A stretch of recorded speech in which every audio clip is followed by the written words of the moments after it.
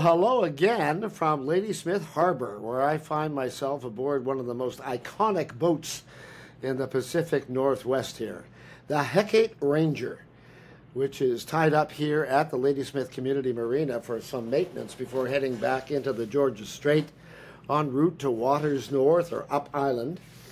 This vessel is magnificent. It's more than 50 years old. Built in 1962 as a workboat for the British Columbia Forest Service patrol fleet. It was auctioned off into the private sector, I guess back in the early 80s, and converted into a liveaboard by several owners over the years, the latest of whom are the Pembertons, who are with me today, or I'm with them, Clive and Patricia, who live aboard this vessel all 4 seasons. She's 62 feet long with a 17-foot beam. Well, yes, 62.6. I'm sorry about that. 66. It's wide, 17-foot beam or so. It has an operating system on board here that is about the same as a small municipality with all of the mechanics and the sewage and the disposals and the mechanics and all of the electronics. So I couldn't pass up the chance to talk to the Pembersons before they untied the lines here at Ladysmith for Ports North. And I'm so happy to be here with you. Well, and welcome aboard the Hecate Ranger.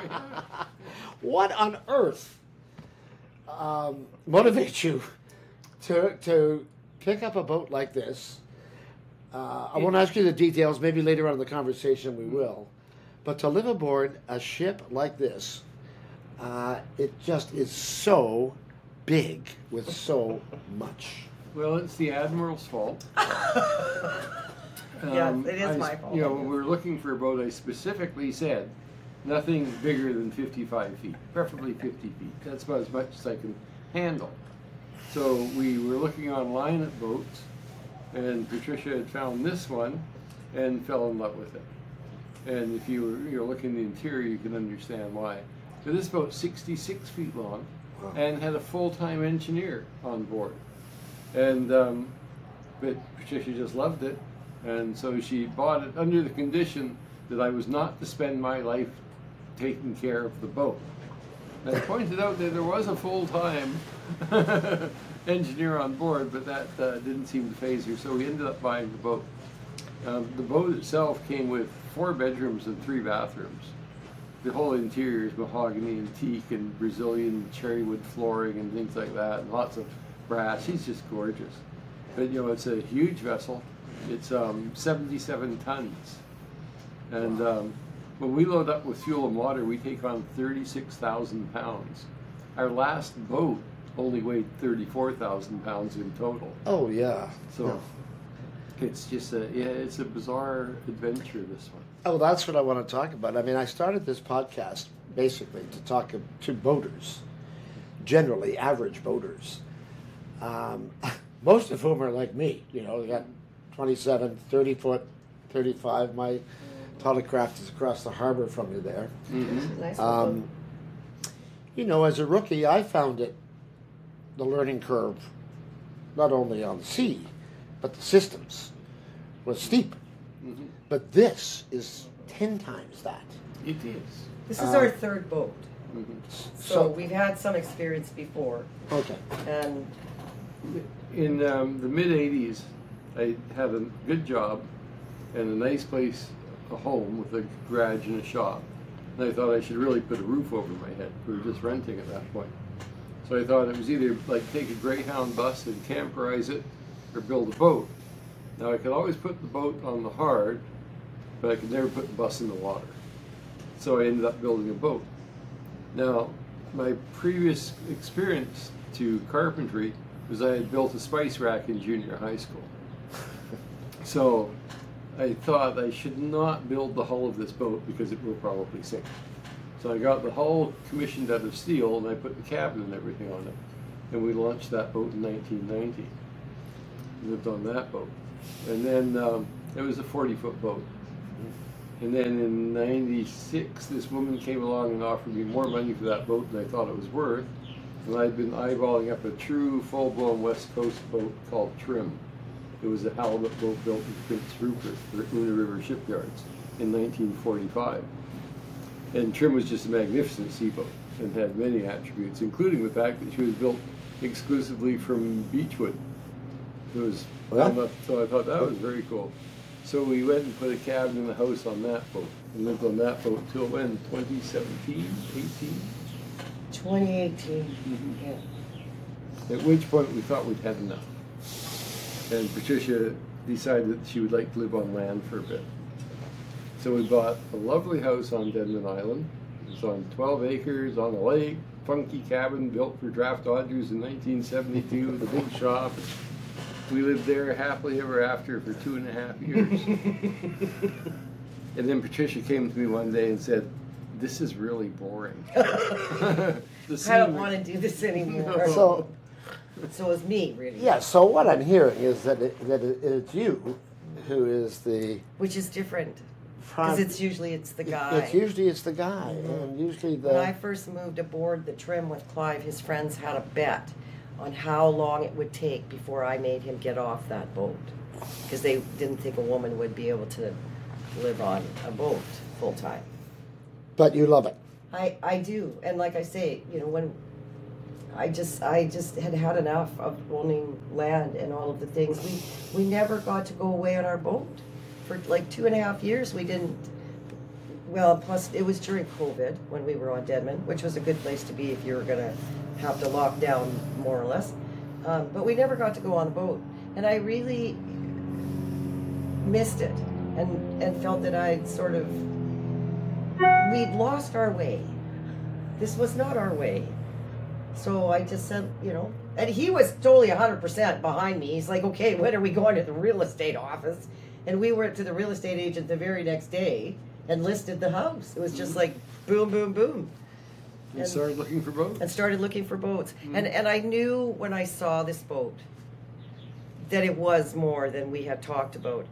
But I just loved her. And I saw us doing this, like, you know, not necessarily a podcast, but like having people over for, you know, whatever, and just going everywhere and enjoying what we had done for so many years before we decided that we were going to live on the hard. So I'm not going to do that again. But what about the operation of this boat? I mean, this is a ship. Mm-hmm, it is. This is not your average pleasure boat. It takes me back to my first 40-foot boat when I first went into a marina. And I thought, oh my God, this entrance looks small, and boy, this looks difficult to do. Yeah. And we did it. And then it was the same when we first brought this boat up to a wharf into a marina. And it's 77 tons. So you don't just throw it at the wharf and throw a rope out and catch the boat. It has to be put precisely where you want it to go. And you have the capability of breaking the wharf right up to, or, you know, doing damage to the ship. And as I playfully say, we went to Cowichan Bay, and the marina manager there is a wonderful man. He goes, "I'll come down and help you dock your boat." We said, "Sure, that would be appreciated." They still haven't found him. But it's very challenging. But, you know, once you've ridden a small bike, a bigger bike's easier, right? It's just steps. And once you get the principles in your mind, you're okay. Basically, with all boats, your mind has to hit the wharf before your boat does. Yes. So you've got to look at winds and tides, currents, and that sort of thing. And you make sure that the nature is with you when you're putting your boat up against the wharf. Right. Yeah. And it's difficult. We've had some challenges. What does it take, though, to keep this maintained? I mean, you said earlier that, when you're on the land, you weren't using your boat because you were looking after other things. I can only imagine, maybe I'm wrong or right, that you're maybe not using the boat as much on the water because of the maintenance that it requires. It doesn't stop us, but it certainly uses up a lot of my time. And it's really hard to quantify. The original hot water heating system was a diesel-fired boiler. That was superseded by a hot water on demand. That failed the other day, so I got that all fixed up after several lengthy hours of working away and plumbing and things like that. Got everything turned on the pumps again, and lo and behold, the cold water tap in the bathroom had blown. Don't know why, suddenly it wouldn't close. Well, that tap was installed in 1962. So you pull open the guts of that, and it's like something out of Mars Attacks Earth. You just have no idea. So then you got to figure out through that. So it's got 1962 layers, it's got 1972 layers, 82 layers, 92 layers, 2002 layers, and most of them, the older layers never got taken out, the newer layers just got added. So I find a copper pipe in the rear bedroom that goes through the wall into the engine room, across, out the other end of the engine room, into the laundry room, across the wall, into the bathroom where it's open end at the other end as well. Yeah. So, and it's air over hydraulic, so it's got air pressure that you need to build up. It's it takes you 40 minutes to start the engine in this boat. Wow. Which I find unnerving, because if you're dragging an anchor at night, time out, I need 45 minutes before I can do anything. Yeah. That sort of thing. So it's bizarre. This reminds me of an old BC ferry. It reminds me of the Queen of Alberni or something like that. You know, when you went on the ferry, you could see all the piping and the plumbing and things that have been added on afterwards. This is what this boat reminds me of. But what about life on board, Patricia? Come on up here and just what do you like about the sea life when you're out at sea? How do you compare that spiritually and otherwise to your life on land, which you said was very boring? Mm-hmm. But what is it about, for the benefit of those who are either thinking about getting into the boating life or are into it, particularly out here in the Gulf Islands? What is it about being on the sea that is so in your soul and that you love about it? When I was a little girl, my very first desire to grow up and what I wanted to do, I wanted to be a tugboat operator. I could see them. My mom would take me, we would drive around and I would see them, and I really wanted to be a tugboat operator. And I liked the water. My mom didn't swim, so she made sure that I knew how to swim because she knew she couldn't save me if I fell in. And I'm a city chick. I was born and raised in downtown Vancouver. I spent most of my life in downtown Vancouver, and I loved it at the time. The noise didn't bother me, the sirens and the car alarms, and I loved it. It just didn't bother me. It's where I lived. But when you're out here and it's dark and there's no light pollution and there's no noise pollution and it's just you and the water and your boat, there's nothing like it. There's nothing. It's the freest I feel. You're totally unencumbered by anything, and the only thing you have to worry about is that your husband dropped the anchor properly and we're not dragging anywhere. But like I say, this isn't our first boat. So we've had, Clive's had 30 plus years of experience on boats. I've been doing it since 2003. So I've been doing it for 20 years. Mm-hmm. Wow. I've been doing this for 20 years. But Earth doesn't move. Land is hard. It's hard under your feet. It's hard around you. Like even if it's nice here. There's trees, whatever. You're still on the hard. And that to me that's the word for the land. It's hard. It's soft out here. We're not nuts. We don't go out in torrential weather. We don't have an agenda. We're retired. We don't have to be anywhere at any particular time. So we're not in a rush. We're not in a hurry to go anywhere. And so we find a place, we like it, we stay there until we get, okay, it's time to move on. If you've never caught your own fish, or you've never pulled your own crab trap, or dug for clams, or picked oysters, you simply are not able to call yourself a West Coaster, a BCer. We see people out and they don't have a fishing rod anywhere, and we're like, that's half the fun.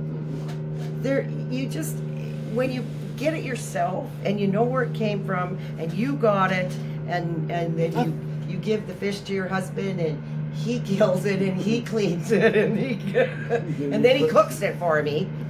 Yeah, no, I get it. There's nothing like. There's no other lifestyle where you are free to move.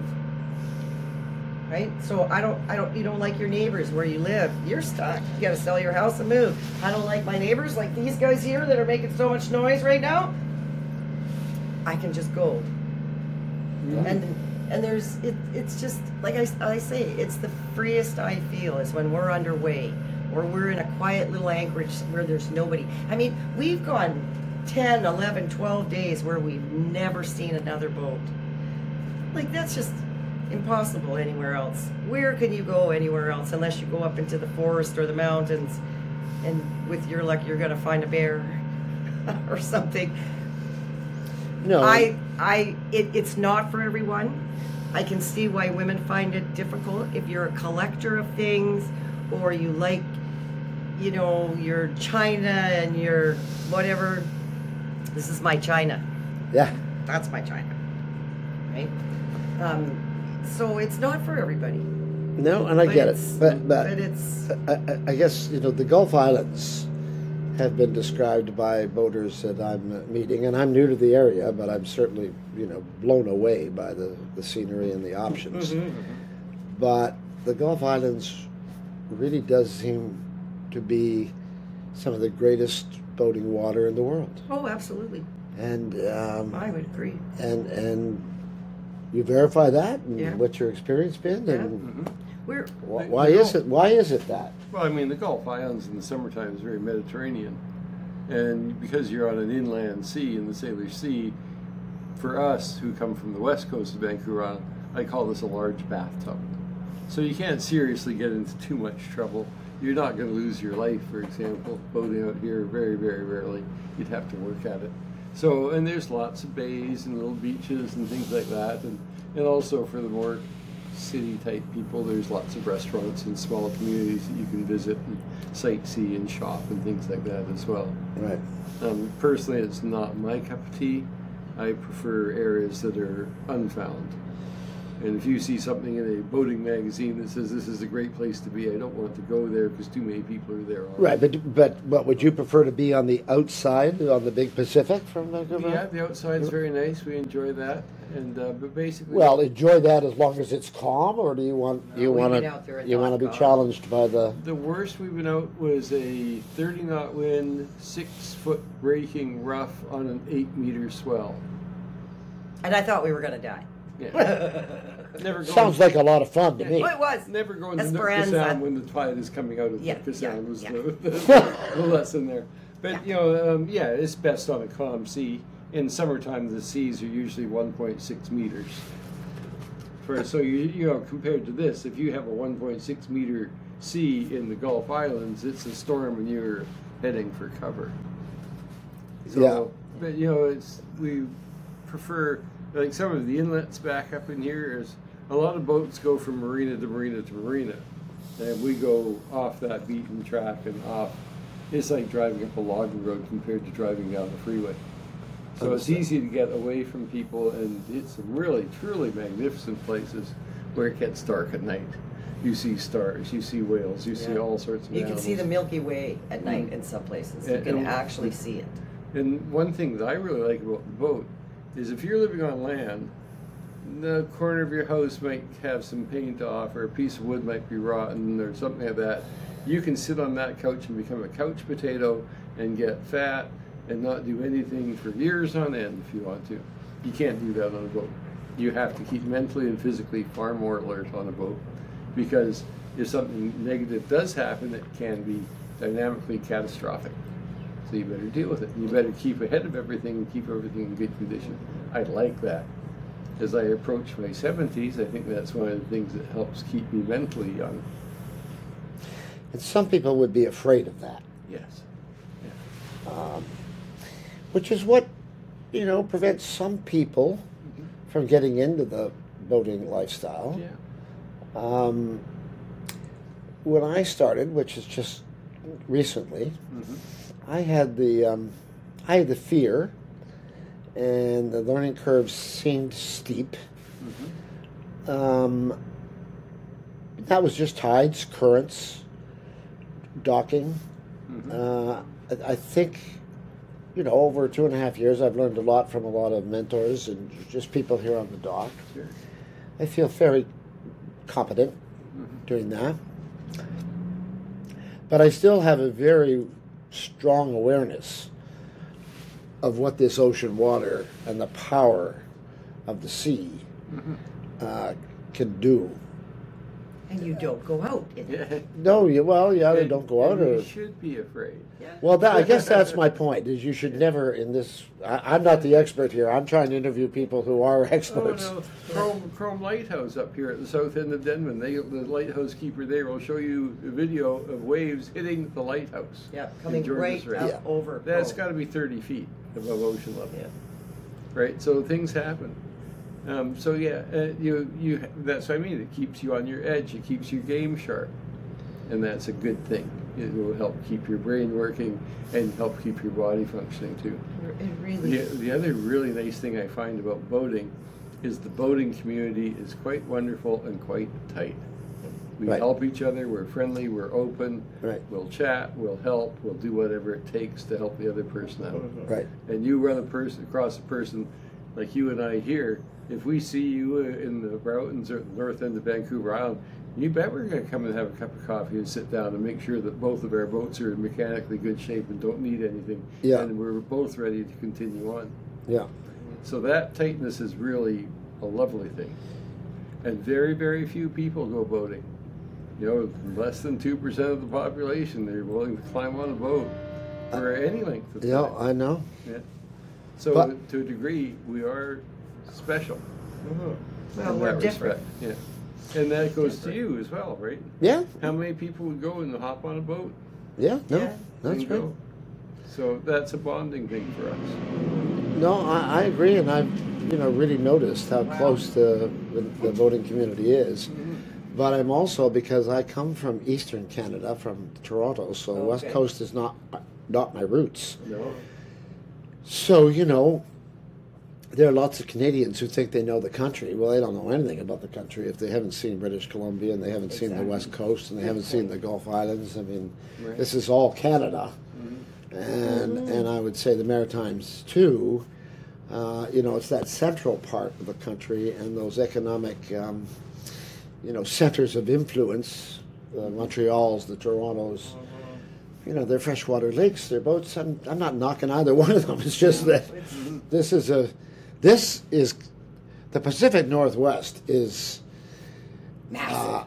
it's magic. large. It is large. as spectacular and as, I guess, challenging for outdoor enthusiasts, whether you're on the water or you're on the mountain or whether you're hiking or skiing or this is very rugged, real geography with forces Oh yeah. of wind, and we don't have many hurricanes here, but just the power of the tide and the current is blown me away Oh yeah. as a very naive Canadian from central Canada Yeah. who didn't grow up here. Yeah. So I'm thrilled, to talk to people who find this matter of fact or still quite amazed by what God yeah, created still for us pretty to look at. Well, my condolences for having lived in Toronto. But yeah, you got to be tough to live out on the West Coast. You have to be willing to expose yourself to the elements and deal with them. So Yeah. it's a good thing. No, it's better. It'll also keep you a little bit younger. Oh yeah, for sure. Well, and all this fresh air. Yeah. All this fresh air out here. I mean, you're on the edge of the Pacific Ocean when you're out this way. It's Yeah. as fresh as it gets. Yeah. Are you relying on the sea for your food? You said you're crabbing Yeah. and prawning and fishing and Yeah, we fish enough in the summertime to How do you do that? go on the fish diet. And we fish for bottom fish, cod and halibut and rockfish. right off Not this rockfish ship anymore. And we also have a small Yeah. 14-foot tender, up top. Yep. and that's our preferred. Yeah. And then we'll set down a crab trap and a prawn trap. So yeah, and then there's also clams and mussels and oysters. And, Yeah. yeah, so we do quite well that way. And we consider fishing a part of a healthy boating lifestyle. So we don't quite understand somebody who will go out in their boat and bring a load of pork chops with them to eat. It doesn't make sense. So where are you headed once you leave Ladysmith here? Well, we're going to do a quick trip into Nanaimo, although we don't like Nanaimo. It's just too noisy for us. And then we're going to make a trip up to Lasqueti Island. And we have some friends there that are second generation off-grid people that live on the island there. And there's also a Jedediah, which is a provincial park, which is an old homestead. Right. There's never been less people living on the west coast of British Columbia than there are today. Less people? Less people. There was always more. Yeah. Whether it was white settlers, there used to be steamships plying the coast on a daily basis, for example. First Nations had huge village sites here. And we know how to recognize First Nations village sites, old settler sites. So Jedediah Island is an old homestead. So it's still got feral sheep that the Spanish left here, goats that the Spanish left here, wandering around the islands. And then we'll make our way north up into Desolation, up through the Broughtons, and this could take months. We don't have a real destination. We certainly don't have a time frame. And we're hoping to make it as far as Bella Bella this year, because what I've seen on the maps, on the outside open Pacific, there's all these archipelagos of islands, and nobody goes there. So I expect us to be alone. I expect us to find cool big beaches and good places to go Maybe fishing. see a spirit beer. Yeah, and Patricia loves to go beachcombing, and everything you can imagine blows in on the beach on the outside coast. The inside coast, not so much. Right. Everything from glass balls to you just never know. A crate with a motorcycle in it, you just never know what's coming off these ships. Wow. So that'll be fun. Yeah. And we want to visit some of the ghost towns as well. There's Namu and Ocean Falls, places like that were thriving communities that don't exist anymore. And some of the First Nations village sites. And we've never been to some of these places, so it's all going to be new. And what about the winter? Are you okay on board for the winter? And We usually snug into a marina for the winter time. It's nice to have good access to shore, and electricity is nice to have as well, just for heat and what have you. Right. But the forces are against us on living on board boats. The federal government has decreed that you're not allowed to live on board your boat at a federally operated marina. So all government wharfs are off limits. Many of the municipalities and the regional district boards where marinas are associated in, they are also putting up rules saying no liveaboards or limiting the number of liveaboards in these marinas. So they're basically shoving us off the water. And we're seeing things like people dying on their boats in the wintertime, boats running ashore and things like that. And a lot of it has to do with the fact is there's no choice, there's no place for them to go. And if you see the United States or Europe or something like that, if you're in a canalways in Europe and you see a nice place that you'd like to put your boat, you go and apply for a permit. They actually provide you with sewage, water, and electricity, and you pay a fee, but they'll make sure that you have access to your boat and you can stay there and you're welcome. Exactly the opposite attitude that we have here in Canada. But at the same time, we're looking for accommodation for people and tiny homes and things like that. And we're willing to build a cement complex to house people. We won't let them live in a boat. Why not just put an extra finger at the government marina that's 200 yards over that way and say, come here for the winter time. It's a much less expensive solution. but you can find a marina that you'll tie up and settle for. So far, You got to pay for it, but yeah, we do pay. We spent the last couple of winters in Victoria, actually, at the I'll plug you, the Victoria International Marina, a great facility. It is a great facility. Right? And you need a boat this size. You have to be 65 feet or bigger just to get into this marina. right. So it's the home to multi-million-dollar boats, and then there's us. Ah, So it's quite fun, but and Victoria again trains me to realize that big cities is an insane place to actually live. Yeah. You have to be off your rocker to live that sort of lifestyle, I feel. So being Careful. so being more self-sufficient is a way to go. And right now, we have 6 months worth of food on board. We have full diesel tanks, full water tanks. We could go for 6 months. so you're good for 6 months right now. Yeah. Wow, great. So, which Well, I feel good. I wish I could show our audience the entire boat. Well, go. Walk Well, I around, mean, I can feel- just let me walk around the. Yeah, We're going to sign this Whatever, off, do but whatever you can. Let me move out of the way. let me just try to give them a little bit of a Okay. sorry about that noise. No, that's okay. So come this way, Phil. Okay, we're just going to walk in and hope this camera doesn't shake too much. But I thought this would be kind of great. This is like 66 feet. But, you know, this is, wow. She's pretty. You know, that's pretty spectacular, isn't Yep, yep. So it's like full kitchen. We took the stove out because it just took too much electricity, and we're not bakers and stuff. So we have, you know, we do just fine with our little propane and a little caloric hot, like an air fryer. It works great. So this is the interior salon, and you can see why I fell in love with her. Oh, yeah. You know, like stained glass windows, you know, big double doors, you know, nice headroom, hey? Like, you know, when you have a tall husband, Oh, yeah. you can't, you know, be stuffing him into something where he's going to bang his head all the time. I think there's one place in here where he kind of has to watch. So, come this way. I'll turn on some lights for you because I'm sure the lighting would be better. So, this is our little head in here, and it's about as big as the head I had in my apartment in Vancouver. So it's really not, you know, it's not a hardship. It's not regular, but okay. Look out, cat. So of course, we were not expecting this. So, so this is your pilot house. It's all good. Right? So he's got all his bells and whistles and my laundry. And, you know, autopilot and all the good stuff. And we have a little barrel thruster and this is Clive's domain. I do watch. I do my share of watch sometimes.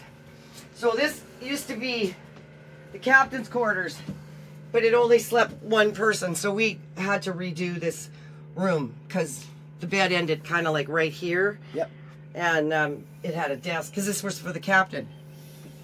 But we wanted to be sleeping above the decks. We didn't want to be. Can you step out? Right. Yeah. You were gonna go out that way? Yeah. Okay. Well.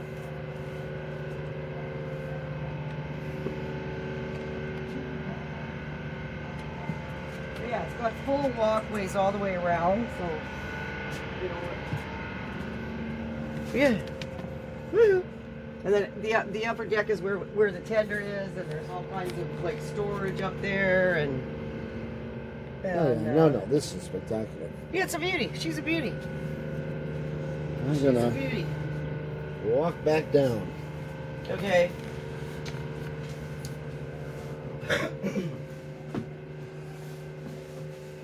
Now there is a whole other floor if you want to go downstairs.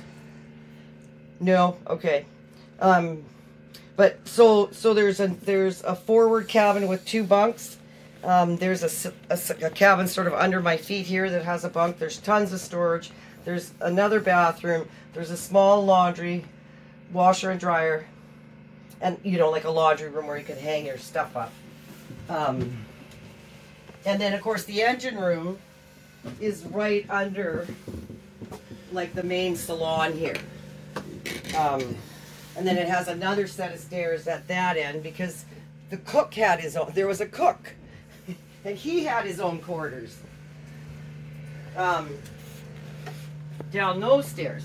But we took his quarters out because we didn't have any place in the bedroom for closets. So we turned the cook's quarters into basically a walk-in closet. So I have half of it, and Clive's got half of it.